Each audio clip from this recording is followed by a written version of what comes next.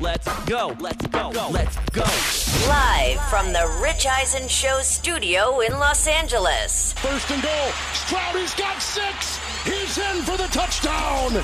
I'm the greatest. This is the Rich Eisen Show. He is so good and he's so powerful to be around. With guest host Andrew Siciliano. Today's guests, host of the Greenlight Podcast and 2-time Super Bowl champion Chris Long, plus Overreaction Monday and more. And now, sitting in for Rich, it's Andrew Siciliano.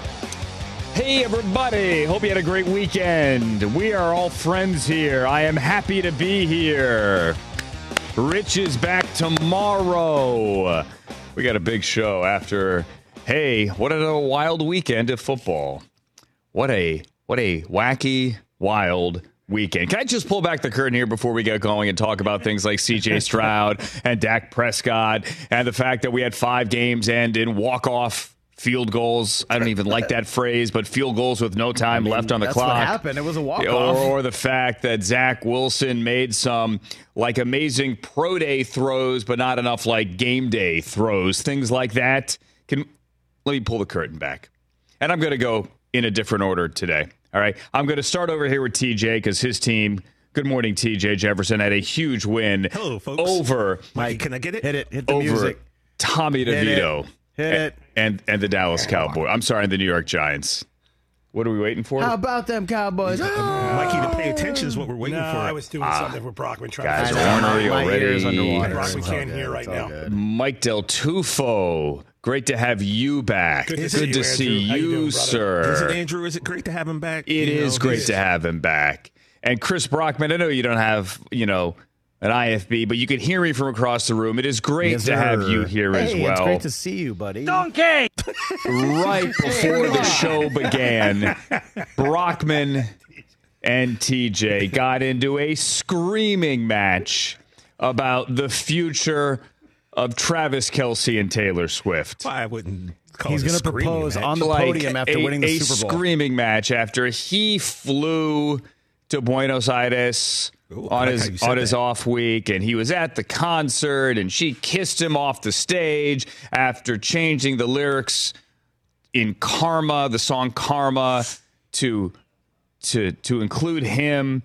And you guys were getting in a screaming match about how long the relationship is going to last. And Brockman thinks they're going to get married when he's going to propose after they win the Super Bowl in Vegas. And they're going to go to an Elvis chapel by midnight. All of that's going to happen. Absolutely. And you guys are screaming at each other. And then I just had a Brick Tamlin moment because Hoskins is counting me into the show. We're on in 30. We're on in 15. Loud noises. Opens on. Opens hot. 5. And you guys are still going on. What do you mean? You thought it was fake. What do you care? Back and forth. And I just scream like Brick Tamlin, loud noises. Will you please stop? And then TJ yells, why do you care if we... Because we're going to do a show. And then Brockman's still yelling. And then it's all... And America, it's Monday, guys. And international and people in Germany that's not exactly how it went. That wasn't quite exactly what the deal was. But I mean, sure, that's it makes pretty for a better close, story. TJ. I embellished for a better story. I embellished the story about the monkeys in Cambodia last week. My buddy that I was with in the jungle in Cambodia DM'd me on Instagram after TJ, you posted it. And well, that's some embellishment, but hey, you got the heart of the story there. Right? So we could all embellish a little bit. Great story. Great story. Anyway. Also, Andrew, Yeah. I've got the script, and I see nothing about what Brockman's crazy. talking You're about crazy, bro. in the script. You're It does crazy. get wild in week 11, It's though. happening. but- You have seen the original Keegan-Michael Key commercial promo, right? Late in training camp where they had Donna Kelce in there. Mm-hmm. And didn't she ask for Garoppolo, right? Jimmy Garoppolo? Yeah. Jimmy Garoppolo's got some free time. Hey. So you never know if that part of the script is realized or if that gets left on the cutting room floor. I digress. If they had written a script for this past weekend, I don't know that it would have been rejected But I think on the first table read, people would have went, okay. What? All right. Say what? I didn't see that one coming. I didn't see C.J. Stroud and the Houston Texans in a week in which they had 23. That's a real number, not an exaggeration. 23 players on the injury list midweek. I didn't see them going into Cincinnati and not only beating the Bengals, doing so with 30 carries and $150 from Devin Singletary. Beating the Bengals after blowing a late 10-point lead against a Super Bowl contender, against a team that had just beaten the Bills on Sunday night, against a team that has been to the AFC Championship game in each of the last 2 seasons. I told you last week that C.J. Stroud needed to be in the MVP conversation. Interesting how Twitter took that one up on its own Sunday afternoon, with many of the talking heads that you see on the TV and on the Twitter or the X or the face space or any of those things saying, oh, I think C.J. Stroud should be the MVP. Listen, I didn't invent the idea in any way, shape, or form, but it needs to be discussed. C.J. Stroud did it again, and he overcame his second interception of the year. Not of the quarter, not of the half, not of the week, not of the month. His second interception of the season as a rookie in the fourth quarter when he seemingly gave the game back to Joe Burrow. But all he did was march his team down the field. And Matt Amendola, not Dare Ogunbowale, hit the game-winning field goal. And the Houston Texans, everybody, are a legitimate playoff contender. They are 5-4. And if the playoffs were to start today, I'm waiting for it. They're not. They don't. Thank you. The Houston Texans would be in. You know, Houston in a couple of weeks gets the Jaguars in town. Team they already beaten. A team they've already beaten in Jacksonville. Who would have circled? Raise your hand if you would have circled Week 12.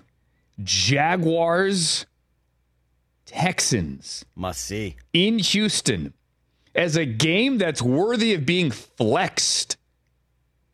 Now, put your hand down, you're lying. Lying liar who lies. But the Houston Texans have a schedule that sets up nicely. They get Tiny Dancer, Kyler Murray, and the Cardinals next week. Then the Jags, then the Broncos, then Trevor Siemian and the Jets. Maybe I'm getting ahead of myself. You get my point. They're pretty good. Here's what C.J. Stroud had to say after the game. I think that's where it comes from. I think God made me like that. I've been through a lot, not only in football, but things that made me just kind of chill during when everything's going crazy. And I thank God for putting that on me because that's something that put that in me, because that's something that you need playing in this position in this league. That defense over there, they didn't blink, even though they were giving up big plays and things like that. They knew that it would come down to the wire. We knew that too. And I just went to D'Amico and let him know, man, I got you. We're going to win this game. And he looked me right in the eye and said, I trust you. So it's amazing to have trust in your head coach, and I'm a rookie, and my OC, Bobby, man. I think Bobby, we need to give him his flowers. He called a great game again, leaned on his players and took risk, and I appreciate him for even doing that. Bobby being Bobby Slowick, son of the former NFL assistant, Bob Slowick, the offensive coordinator, and another one from the Shanahan tree. What kind of tree is it? It's another tree. It's a tree, rather, that bears offensive coordinators. Bobby Slowick came from the 49ers with D'Amico Ryans. And if you go back to the pre-draft process, and they will make a 30 for 30 one day on the pre-draft process that led the Texans to get C.J. Stroud at number 2, right? Brushing aside all the talk of his slow reading of the field or slow processing, whatever it was you heard that C.J. Stroud wasn't good at. But the one thing that we did know and was reported in their pre-draft meeting, Bobby Slowick, the rookie offensive coordinator, had never called a play yet for the Texans, and C.J. Stroud kind of got into it, like butted heads. And a lot of times in these pre-draft interviews, especially for the quarterbacks, you press them. right? Hey, what do you see here? What do you do here? What kind of leader are you? You ask all the tough questions. This is the guy that we may have as the face of the franchise. And allegedly, it didn't go well between Slowick and Stroud. A lot of people thought Bobby Slowick allegedly was trying to be a little bit of a tough guy. Slowick has said, hey, maybe I didn't handle it the right way. I got a little amped up. CJ Stroud pushed back, and then it came out. Oh, no, it didn't go well. Bad pre-draft visit. Oof. Not going well there in Houston. Oof. Maybe Nick Caserio is going to be out before the whole season even begins. Wow, bad, rough, ugly. Nope, they're in the playoffs right now, kids. Mm-hmm. Yep. In the playoffs, if they were to start right now, which they do not, but they are a legitimate contender. And if they beat the Jaguars in a couple of weeks in Houston, and the Jaguars aren't necessarily what we thought they were 72 hours ago, if they beat the Jaguars in Houston in a couple of weeks, they have the inside track to the AFC South title and a home game in the American Football Conference playoffs. So how about that one? On the flip side of the Houston Texans, you find the New York Jets, who played 2 primetime games in 6 days and failed to reach the painted area at the end of the field in both of those games. They had a 23-yard Zach Wilson touchdown yesterday that was called back. They had a touchdown pass to C.J. Uzomah that was called back. That was like on consecutive plays, and from that point, they never got close. Now, they almost won the game on a Hail Mary at the end, but we had that happen in September as well when Randall Cobb couldn't get that Hail Mary. So there are a lot of woulda, coulda, shouldas for the New York Jets. But the fact is, they're not getting any better offensively. You could argue, even though Zach Wilson and Daniel Jeremiah, Dan Orlovsky made this point a couple of weeks ago, certainly has shown signs of maturity and progression. But the last 2 weeks have been regression. And now you're left with a team that has no answers. And even though friend of the program, Melissa Stark, went on the broadcast yesterday and in the third quarter, said they believe Aaron Rodgers, after meeting with him pregame, is set to come back mid-December, which defies all medical science. That's insane. It's insane. I mean, make the Mr. Miyagi jokes, like whatever joke you like, it's not supposed to happen. But as we said on Tuesday morning, is he coming back if this team is out of it? And the team we saw last night was a mess offensively. Dalvin Cook, right out of the gate, 3 runs for like 25 yards, and then he disappeared the rest of the game. They have one offensive weapon not named Garrett Wilson. His name is Breece Hall. Every time he touches the ball, good things happen. But all they do is kick field goals. Here's a quote from Tyler Conklin after the game, who almost was able to come down with that Hail Mary.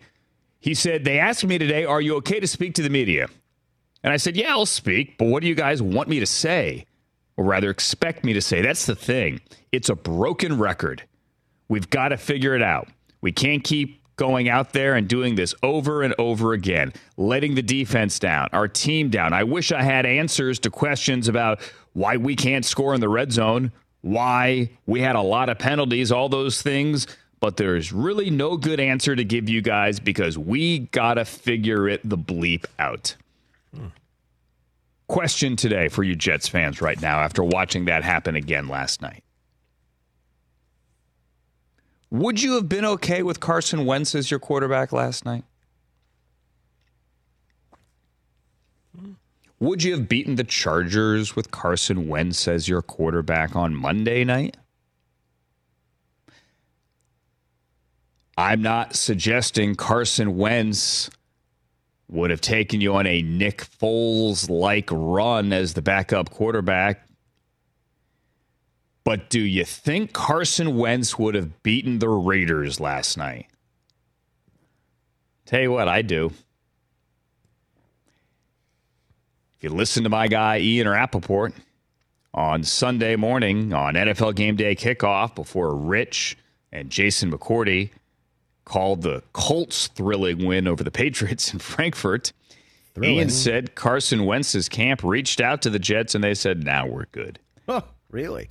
So he went to sign as the backup to Matthew Stafford and will be on the practice field this week in Thousand Oaks as the Rams return from their bye and get set to take on the 6-3 Seattle Seahawks at SoFi coming up on Sunday. The Jets said, nah, we're good. I am not the biggest Carson Wentz fan, but why do they keep pounding their head against the wall with Zach Wilson? I'll tell you why. There's a throw he made in the fourth quarter right before the Hail Mary where he stepped up in the pocket, moved to his right, body twisted, getting hammered, throws the ball up the seam to Tyler Conklin, who makes a great catch over his head, and you say, I know that guy. That's the guy I saw at the Pro Day. That's the guy I saw at BYU. I know that guy. He's my friend. I know that guy. I know you. I know you.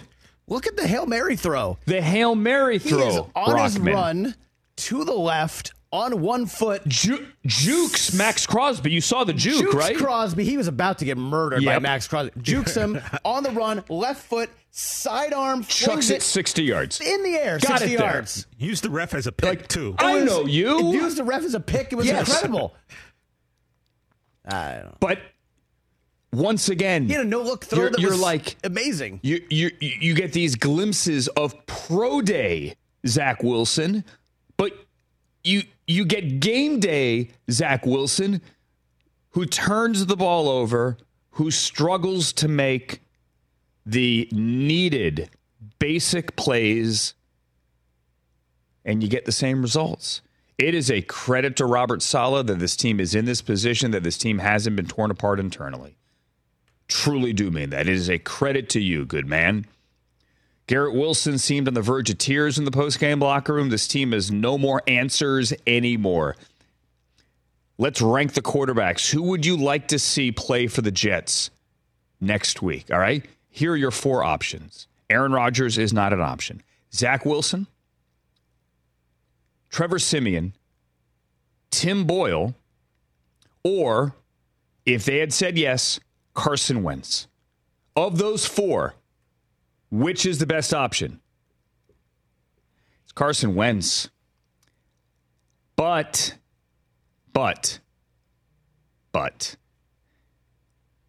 can you look Aaron Rodgers in the eye and tell him we're going to go get Carson Wentz? Is Carson Wentz going to be the good teammate and graciously step aside and not make it awkward? It wouldn't be the same like with him and Foles or him and Hurts. But by all accounts, that didn't go well. It didn't. So is that the reason you said no? Did you think that Wentz was the bad fit, or did you think that Rodgers wouldn't want Wentz? I don't know. Did you see the look on Aaron's face yesterday?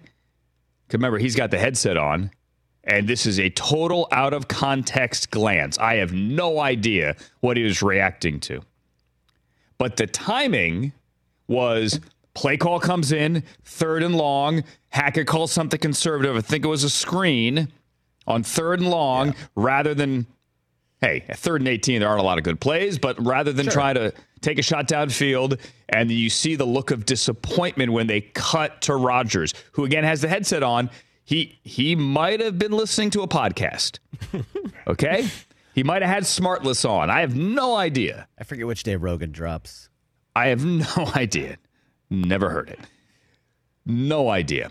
But it looked as if he was like, really? Yeah, he was like, kind of shook his head too, kind of like, yeah, it's not going to work. Not going to work. He might have been listening to the Greenlight Podcast with Chris Long, who joins us coming up next as we get rolling here on a Monday. Look at that good-looking suit. Chris Long coming up next on The Rich Eisen Show. Let's talk Game Time. Boy, do we love using Game Time tickets. at the Rich Eisen Show, and every single time I've been watching the basketball playoffs on TV, I've been wondering what it would be like to be at these games. And when you choose your tickets on Game Time, you can see the view from your seat where the court is, where you are in relation to it, and then the all-in prices. That's my favorite feature. The all-in prices makes sure that you see the lowest price guarantee and also know exactly how much everything costs all in before you purchase. So all the guesswork is removed when you buy playoff tickets with Game Time. Download the Game Time app, create an account, and use my code RICH for $20 off your first purchase. Terms apply.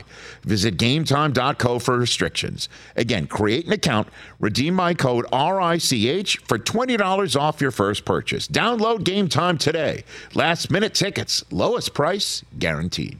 Hey folks, it's time for the NFL draft, which means for me, I need a good night's sleep, because if I don't have one, I'm just not myself. You know the deal. You know exactly how important it is to have quality sleep. It's a game changer for all of us. So Sleep Number helps me. My Sleep Number setting is 60. My wife's setting is 70. We both get a great night's sleep because we could adjust the firmness of our mattress on each side. Improve your quality sleep because Sleep Number learns how you sleep thanks to their smart beds and provide personalized insights to help you sleep better. J.D. Power ranks Sleep Number #1 in customer satisfaction with mattresses purchased in store. And now save 40% on the Sleep Number limited edition smart bed for a limited time. For J.D. Power 2023 award information, visit jdpower.com/awards. Only at a Sleep Number store or sleepnumber.com.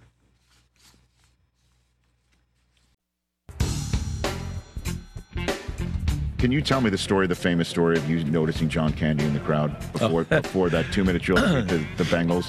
Harris Barton was a people person, so we were free for dinner during the week, but practice and meetings, and then come back after dinner and more meetings. So when he would come back from dinner, he was like a little kid. He could not wait to tell you about all the celebrities he saw while he was at dinner. And so we were just standing there, and between the tight end and his shoulder was framed John Candy. And in the crowd? He was on the sideline. Oh, he's on the sideline. And so I sat there and I looked and I go, dang, I don't remember Harris saying he saw John Candy. This is what you're thinking in the Super Bowl with minutes to go, needing to drive down the field. Yeah. Okay. Well, yeah, so I walked over and said, hey, man, there's John Candy. And Harris stood like this for 8 minutes, perfectly still. He was a little bit anal that way. He would not move. He was like little. I didn't do it to unwind him. I just thought he would appreciate seeing John Candy. Did you ever meet Candy, or that was the only time? Yeah, no, I had met John a few years before that. My contract was up. Okay. And he was, one of the owners of the Toronto Argonauts. Okay. He was trying to get me to go to Canada. Come on. Yeah. They just didn't have enough money. But if the price was right, I might have been wearing an Argonaut uniform. Yeah, you'd have a 55-yard line. You'd be like, I'll do that. So he legitimately said, hey, Yeah, we had a couple meetings about. Yeah. You did. So this is real. Like, it wasn't just like no. By the way. No. Wow. I love that.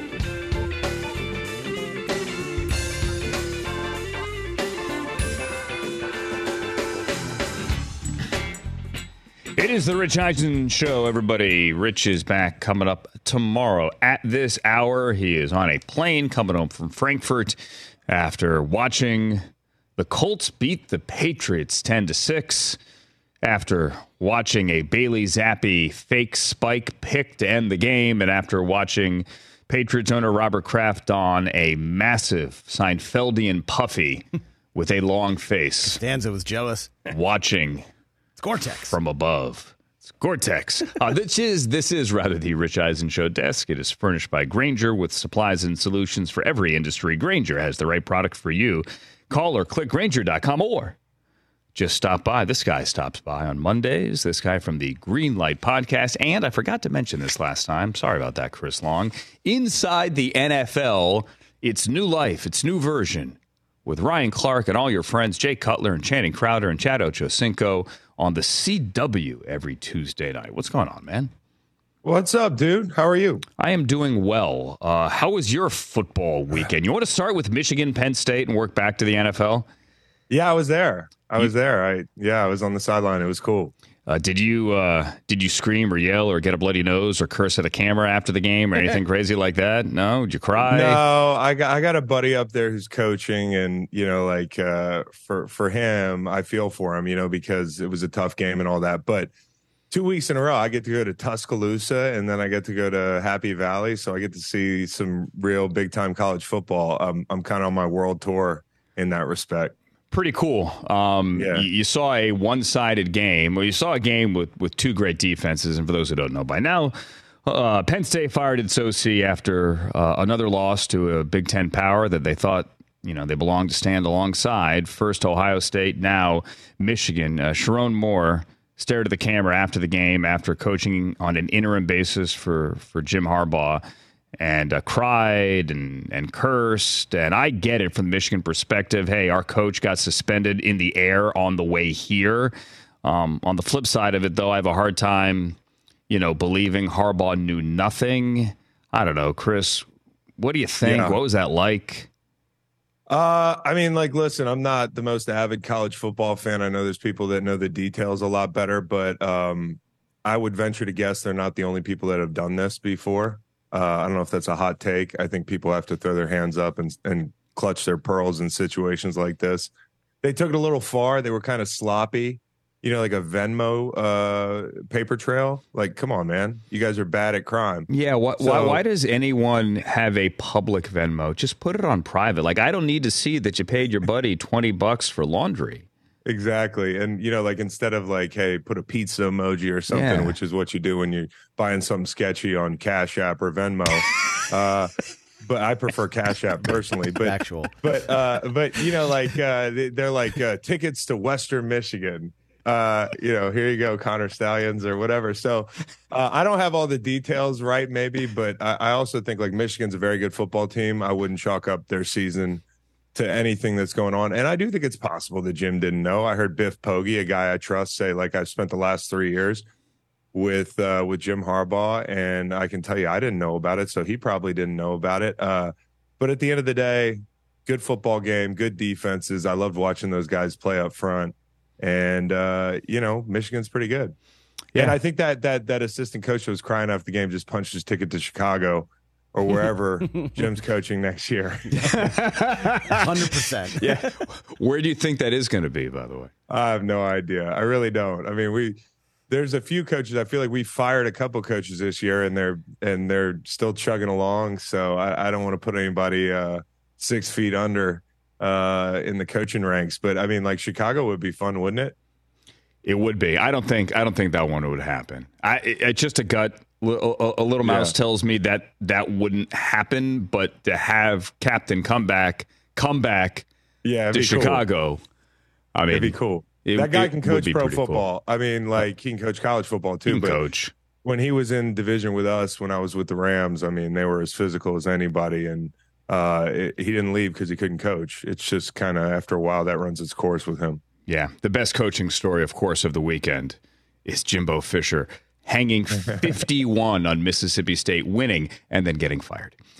And he gets $76 million with no offset, which is just, I mean, America. God bless America. God bless Texas. God bless Texas. Yeah. God bless the SEC. We're in the wrong business. I mean, we're just slumming it here on the radio. Talking to Chris Long, live from Charlottesville after going to the big Michigan win over Penn State. Speaking of the Big Ten, C.J. Stroud, Big Ten quarterback, back in the state of Ohio for the first time since his college days. Had a 10-point lead in the fourth quarter, helped blow that lead, then rallied him back again. Can you put into words, Chris? You had a pretty good rookie year as well. How impressive this is for C.J. Stroud. I mean, it's incredible. I sat there last night, and I'm supposed to break down all 32 teams, get ready for our show, the whole thing, get ready for this show. I spent an inordinate amount of time watching that game. I just 3 times probably on End Zone, and watching the sideline view, watching guys get open by time, but more than anything, C.J. Stroud off schedule. You never you never blink with him because of that turnover margin. He doesn't turn the ball over. He did yesterday, but like early in the game, he almost threw a pick to Logan Wilson. Logan was mugged up, bailed out. Just unflappable, whether it's coming back from that, like, oh, crap, okay, this is that Lou Anarumo defense. I got a little taste of it. Now let's go to work. Or, the pick late coming back and engineering that drive. Or, let's not forget that drive. The first play is a huge chunk to Tank Dell that he drops. And a lot of young players might go in the tank after that. But he hits Schultz. He hits Noah Brown, who had a great day, Truck Pratt, and they got into field goal range. But I don't want to overstate. I try not to overreact, but this guy, when it comes to quarterback takes, like let's skip the dating phase. Let's get we as football fans. I mean, it is time to put a ring on C.J. Stroud and call him an elite quarterback. I don't want to overreact, but the throws I see him make, there's only like 2-3 guys in the league that can make these throws. I mean, it's incredible. And, he hadn't done this on the road. I feel like this team in general is rounding into form at the right time. Devin Singletary was huge for them yesterday. Come out, run the ball right away. Chris, they ran it. They gave Devin Singletary the ball 30 times. It was like a Joe Gibbs 1988 game. Yeah, no, it was incredible. And Singletary, you don't think of him maybe, because of the way he can catch the ball in the backfield and the way teams have used him in the past. Maybe some people don't think of him as a feature back, but this guy's a good player and might be the flavor they need. Their run game with what Slowick had chefed up yesterday was great. And I think for the Bengals, missing Sam Hubbard is a big deal. Missing Sam Hubbard's a big deal.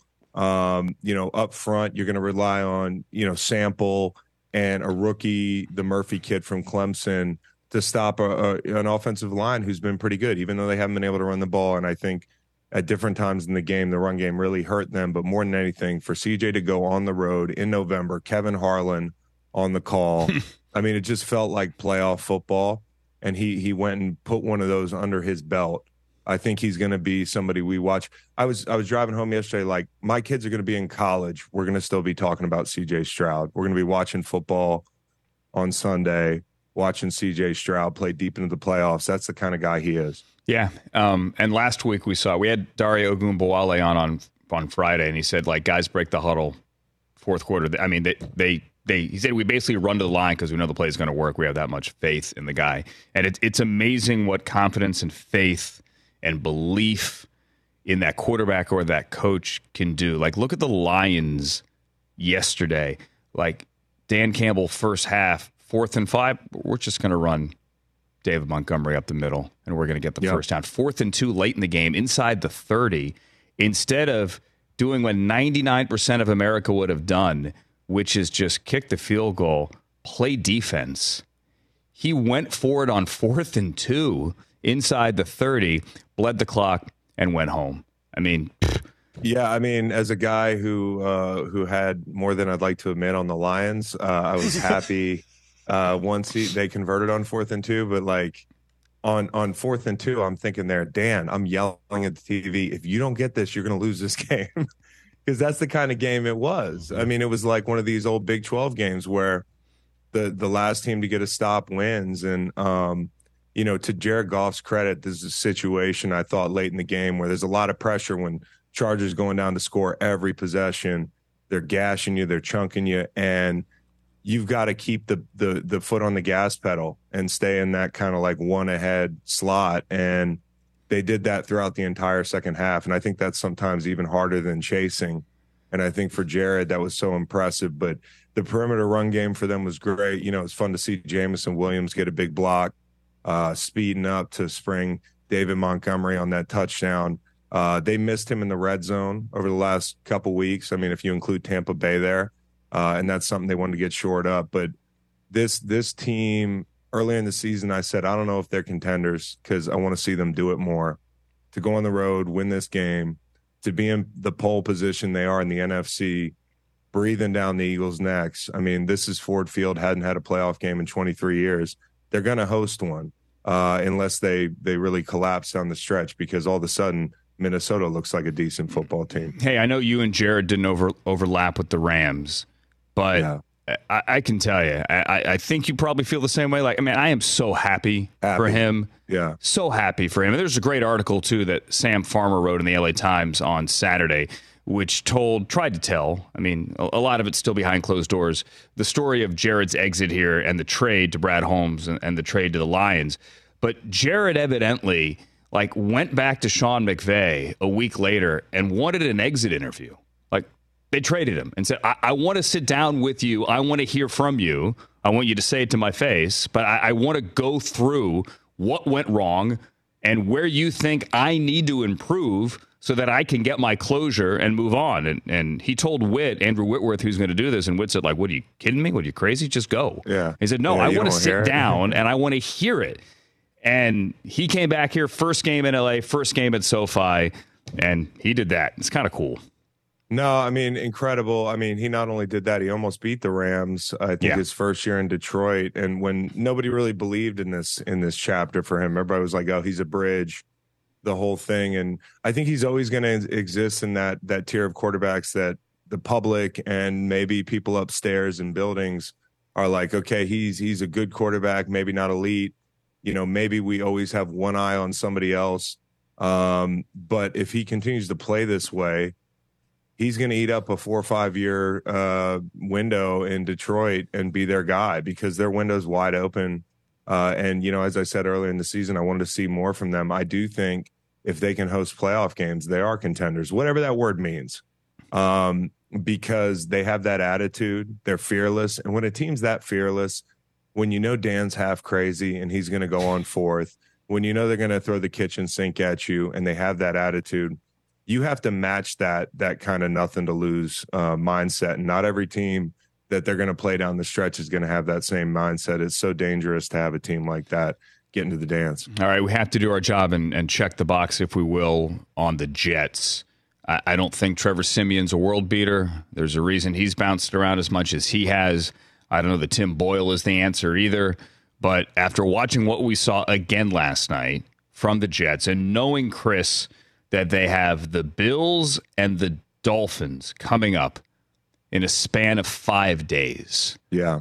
Do you owe it to your defense and the rest of your team to try something, anything different than Zach Wilson? In a word, yes.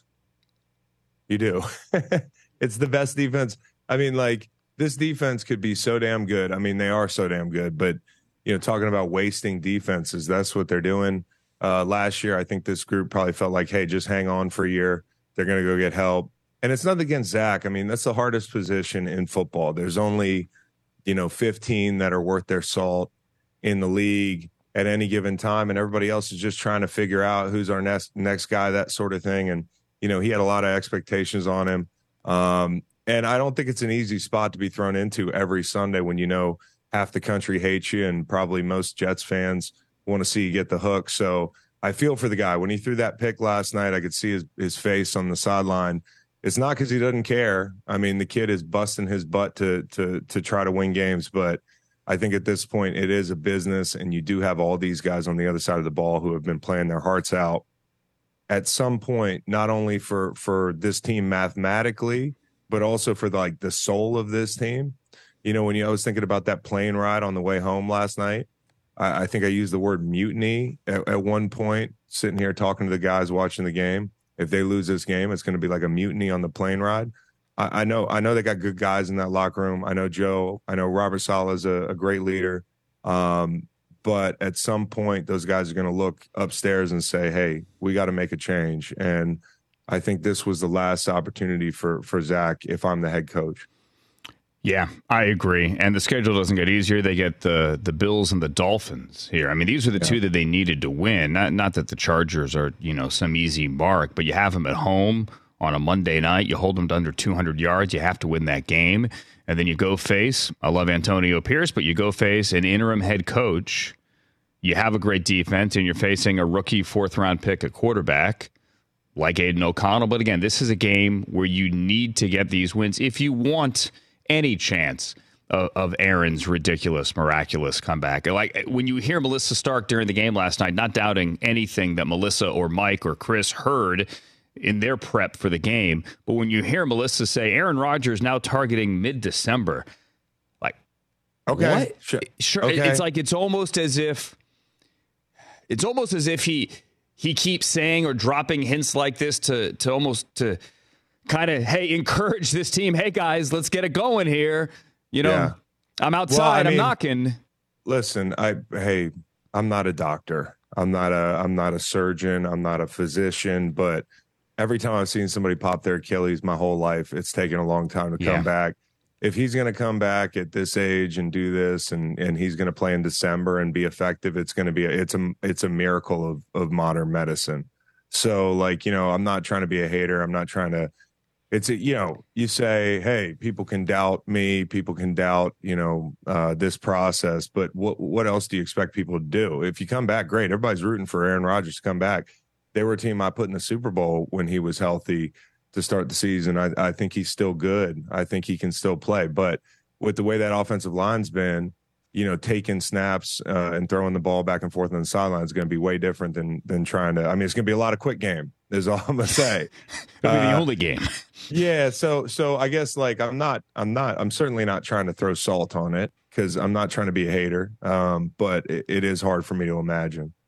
Yeah. I'll believe it when I see it. Let's put it it's one of those things. Yeah. It's one of those things. But if they lose, I'd love to see Santa Claus. Yeah.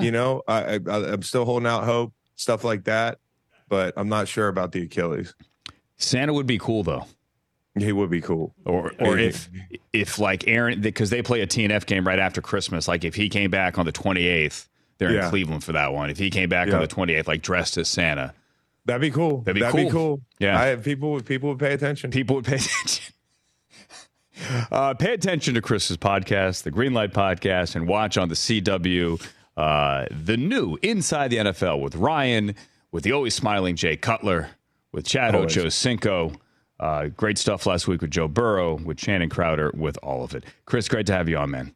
Thanks to you so much. See you. Chris Long, everybody. It is a cool and different Inside the NFL now.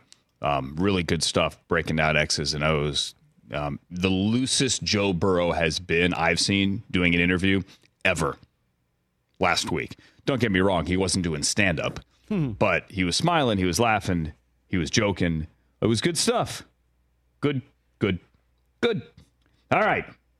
Coming up, did you see what the Browns did to the Ravens?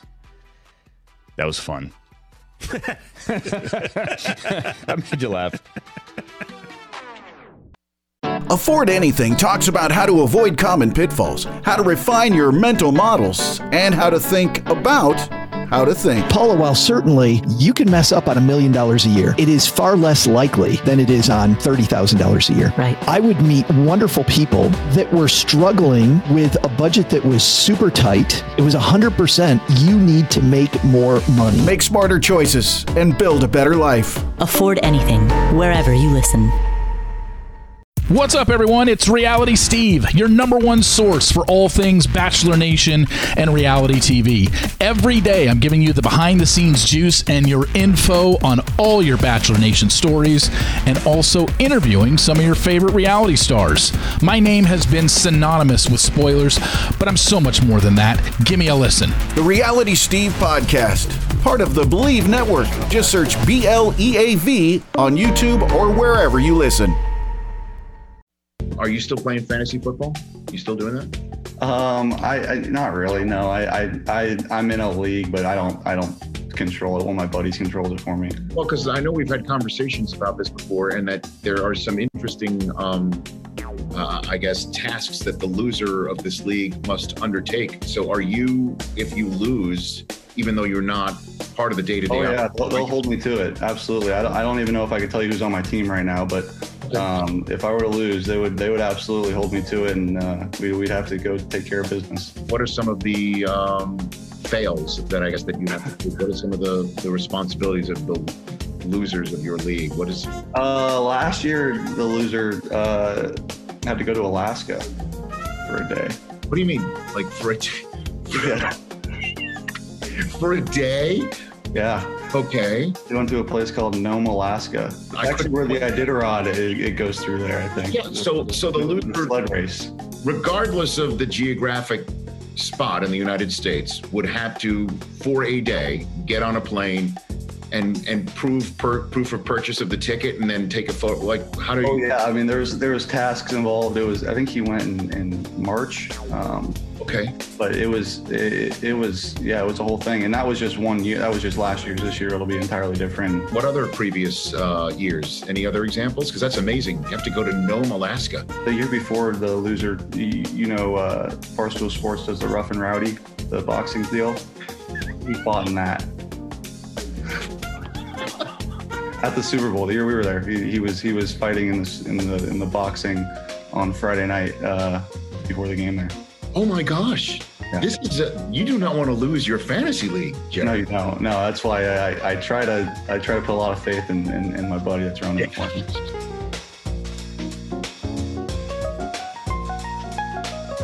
The Rich Eisen Show, everybody, with Rich returning tomorrow. Fear not. Your national nightmare is soon to be over. Rich back tomorrow. I'm Andrew. Hey, Andrew. Hey, Andrew. Chris.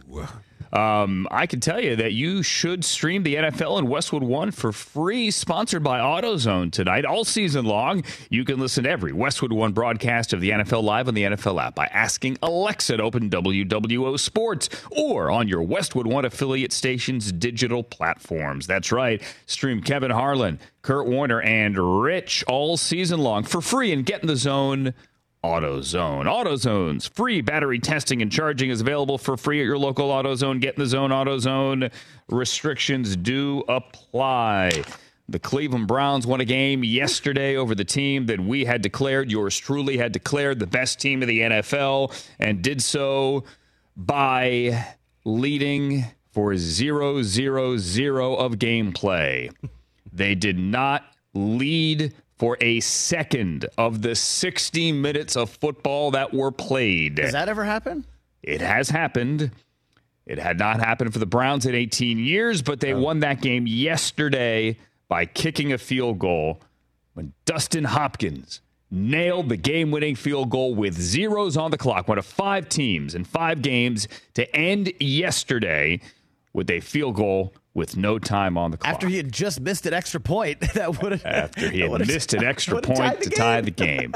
Dustin Hopkins said afterwards, it's like asking the arsonist to put out the fire that he set and then patting him on the back, thanking him for putting out the fire. That's great. He came up with that on the spot. I don't know if he had used it before. Well done. But that is what he said. That's amazing. What a game. Here's what's crazy about that game. The second play from scrimmage, Kyle Hamilton, who was on the show a couple of weeks ago, very good at made football. an unbelievable play. As much as my father wants to blame Deshaun Watson, maybe he could have put a little air underneath it. Give Kyle Hamilton credit.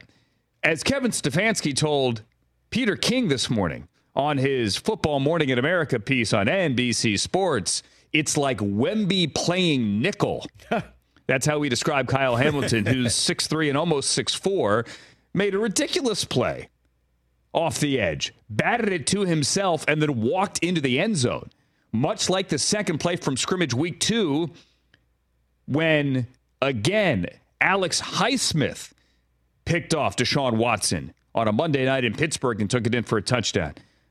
Deshaun Watson says he went over to AVP, Alex Van Pelt, the Browns offensive coordinator, and said, what the bleep rhymes with, well, forget it. What the bleep? Again? Are you bleeping kidding me again? Yeah, again. And then the Browns were down 14-0.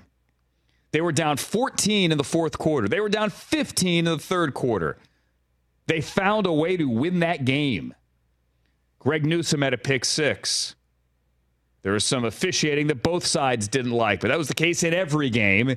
But in the end, the Browns ran at and through and wore down the Ravens in the fourth quarter, and it's another double-digit lead blown by the Ravens. They have had some unbelievable victories this year. Look what they did to the Lions. Look what they did to the Seahawks. I think they are in the conversation to make it to Vegas. I still think they are, if not the best team in football, one of the top 2 or 3 teams in football. But they've had trouble putting decent teams away in a few occasions here. Lamar Jackson played a fantastic game. Fantastic game. Got a ball, batted it up into the air, and it went for a pick six. The Browns' front seven in the second half got after Lamar, kept him in the pocket, sacked him a few times. Myles Garrett, a sack and a half. And the Browns at 6-3 are now in the conversation to win the AFC North. Now, the Ravens still have 7 wins. They lead that division. But the Browns and the Steelers are each 6-3. The Bengals are 5-4. I'm not counting them out. Are you? Nope. They got that Joe Burrow guy. Yep. Steelers and Ravens this Thursday in Baltimore on TNF. This week's primetime games to open the week. Bengals and Ravens. Thank you. Bengals and Ravens. The Steelers and the Browns in Cleveland. This week's primetime games. So good. So good. To open the week, Bengals and Ravens in Baltimore. To close the week, Super Bowl rematch, Eagles and Chiefs in Kansas City. So good. Both teams coming off of byes. Both teams well rested. Yeah, buddy. Sign me up. It's not as if the Sunday night game is bad. I mean, it's not as good as the other ones. The Sunday night game this week is, scrolling down, the Vikings and the Broncos. Yeah, Josh Dobbs, baby. Josh Dobbs. We love that, baby. The Pasternak goes a mile high. Well done. Well done. The 3-5 Broncos are on the field tonight in Buffalo. Anyway, I digress. About the AFC North, the Browns legitimately have a shot now. They are 1-0 against the Bengals. They have split with the Ravens. They are 0-1 against the Steelers and have the Steelers again this week. After that, they don't get another division game until week 18 when they face the Bengals in Northern Kentucky. So, AFC North is going to go down, I think, until week 18. In all likelihood, it is the best division in football. I guarantee you right now, I will bet you another box of donuts that they will get 3 teams in the postseason, and there is a chance for 4.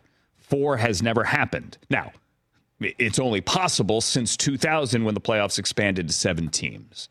But I know 3 are getting in. The question is, who is the 4th? And is there a better chance of, say, the Texans or the Bills maybe being that 7th team as opposed to the 4th team from the AFC North? I don't know. But I do know that it is the best division in football, and you cannot argue that. I mean, I guess you can. Anything is arguable, but it would be a really bad argument. Coming up next, how do they end it in New England? And we're still on the Roku. When you say end it in New England, what do you mean? It, like the run? I mean, if this is a choose-your-own-adventure, TJ. The run is over, dog. If this is a choose-your-own-adventure with Bill Belichick's Hall of Fame tenure as the coach and the GM of the New England Patriots, how does it end? Because Cincinnati. It is over. I think we all agree. And listen, I say that not with sarcasm, with snark. I'm not a screaming head trying to pile on the greatest coach of all time. But it's over. I don't know that anyone could look at it and come up with any other answer. The question is... winning Super Bowls, competing for division titles, that part is over. Is he the best plan forward for the rebuild? That's the question. I think that's been decided. I don't think he's going to coach next year. I just can't see it continuing. So when I say it's over, I'm going with the assumption, and I know, assume, ASS, you and me, I get it. I get it. I'm going with it is over. The question is, how does it end? You don't think he coaches next year? Or you don't think he coaches there next year? He does not coach there next year. Okay. I cannot see it. TJ wants him in Dallas. I mean, you're making noises at me here, but you don't think he coaches there next year? Dallas or no, New England? New England. Seems unlikely. Unlikely. I'm not ruling it out.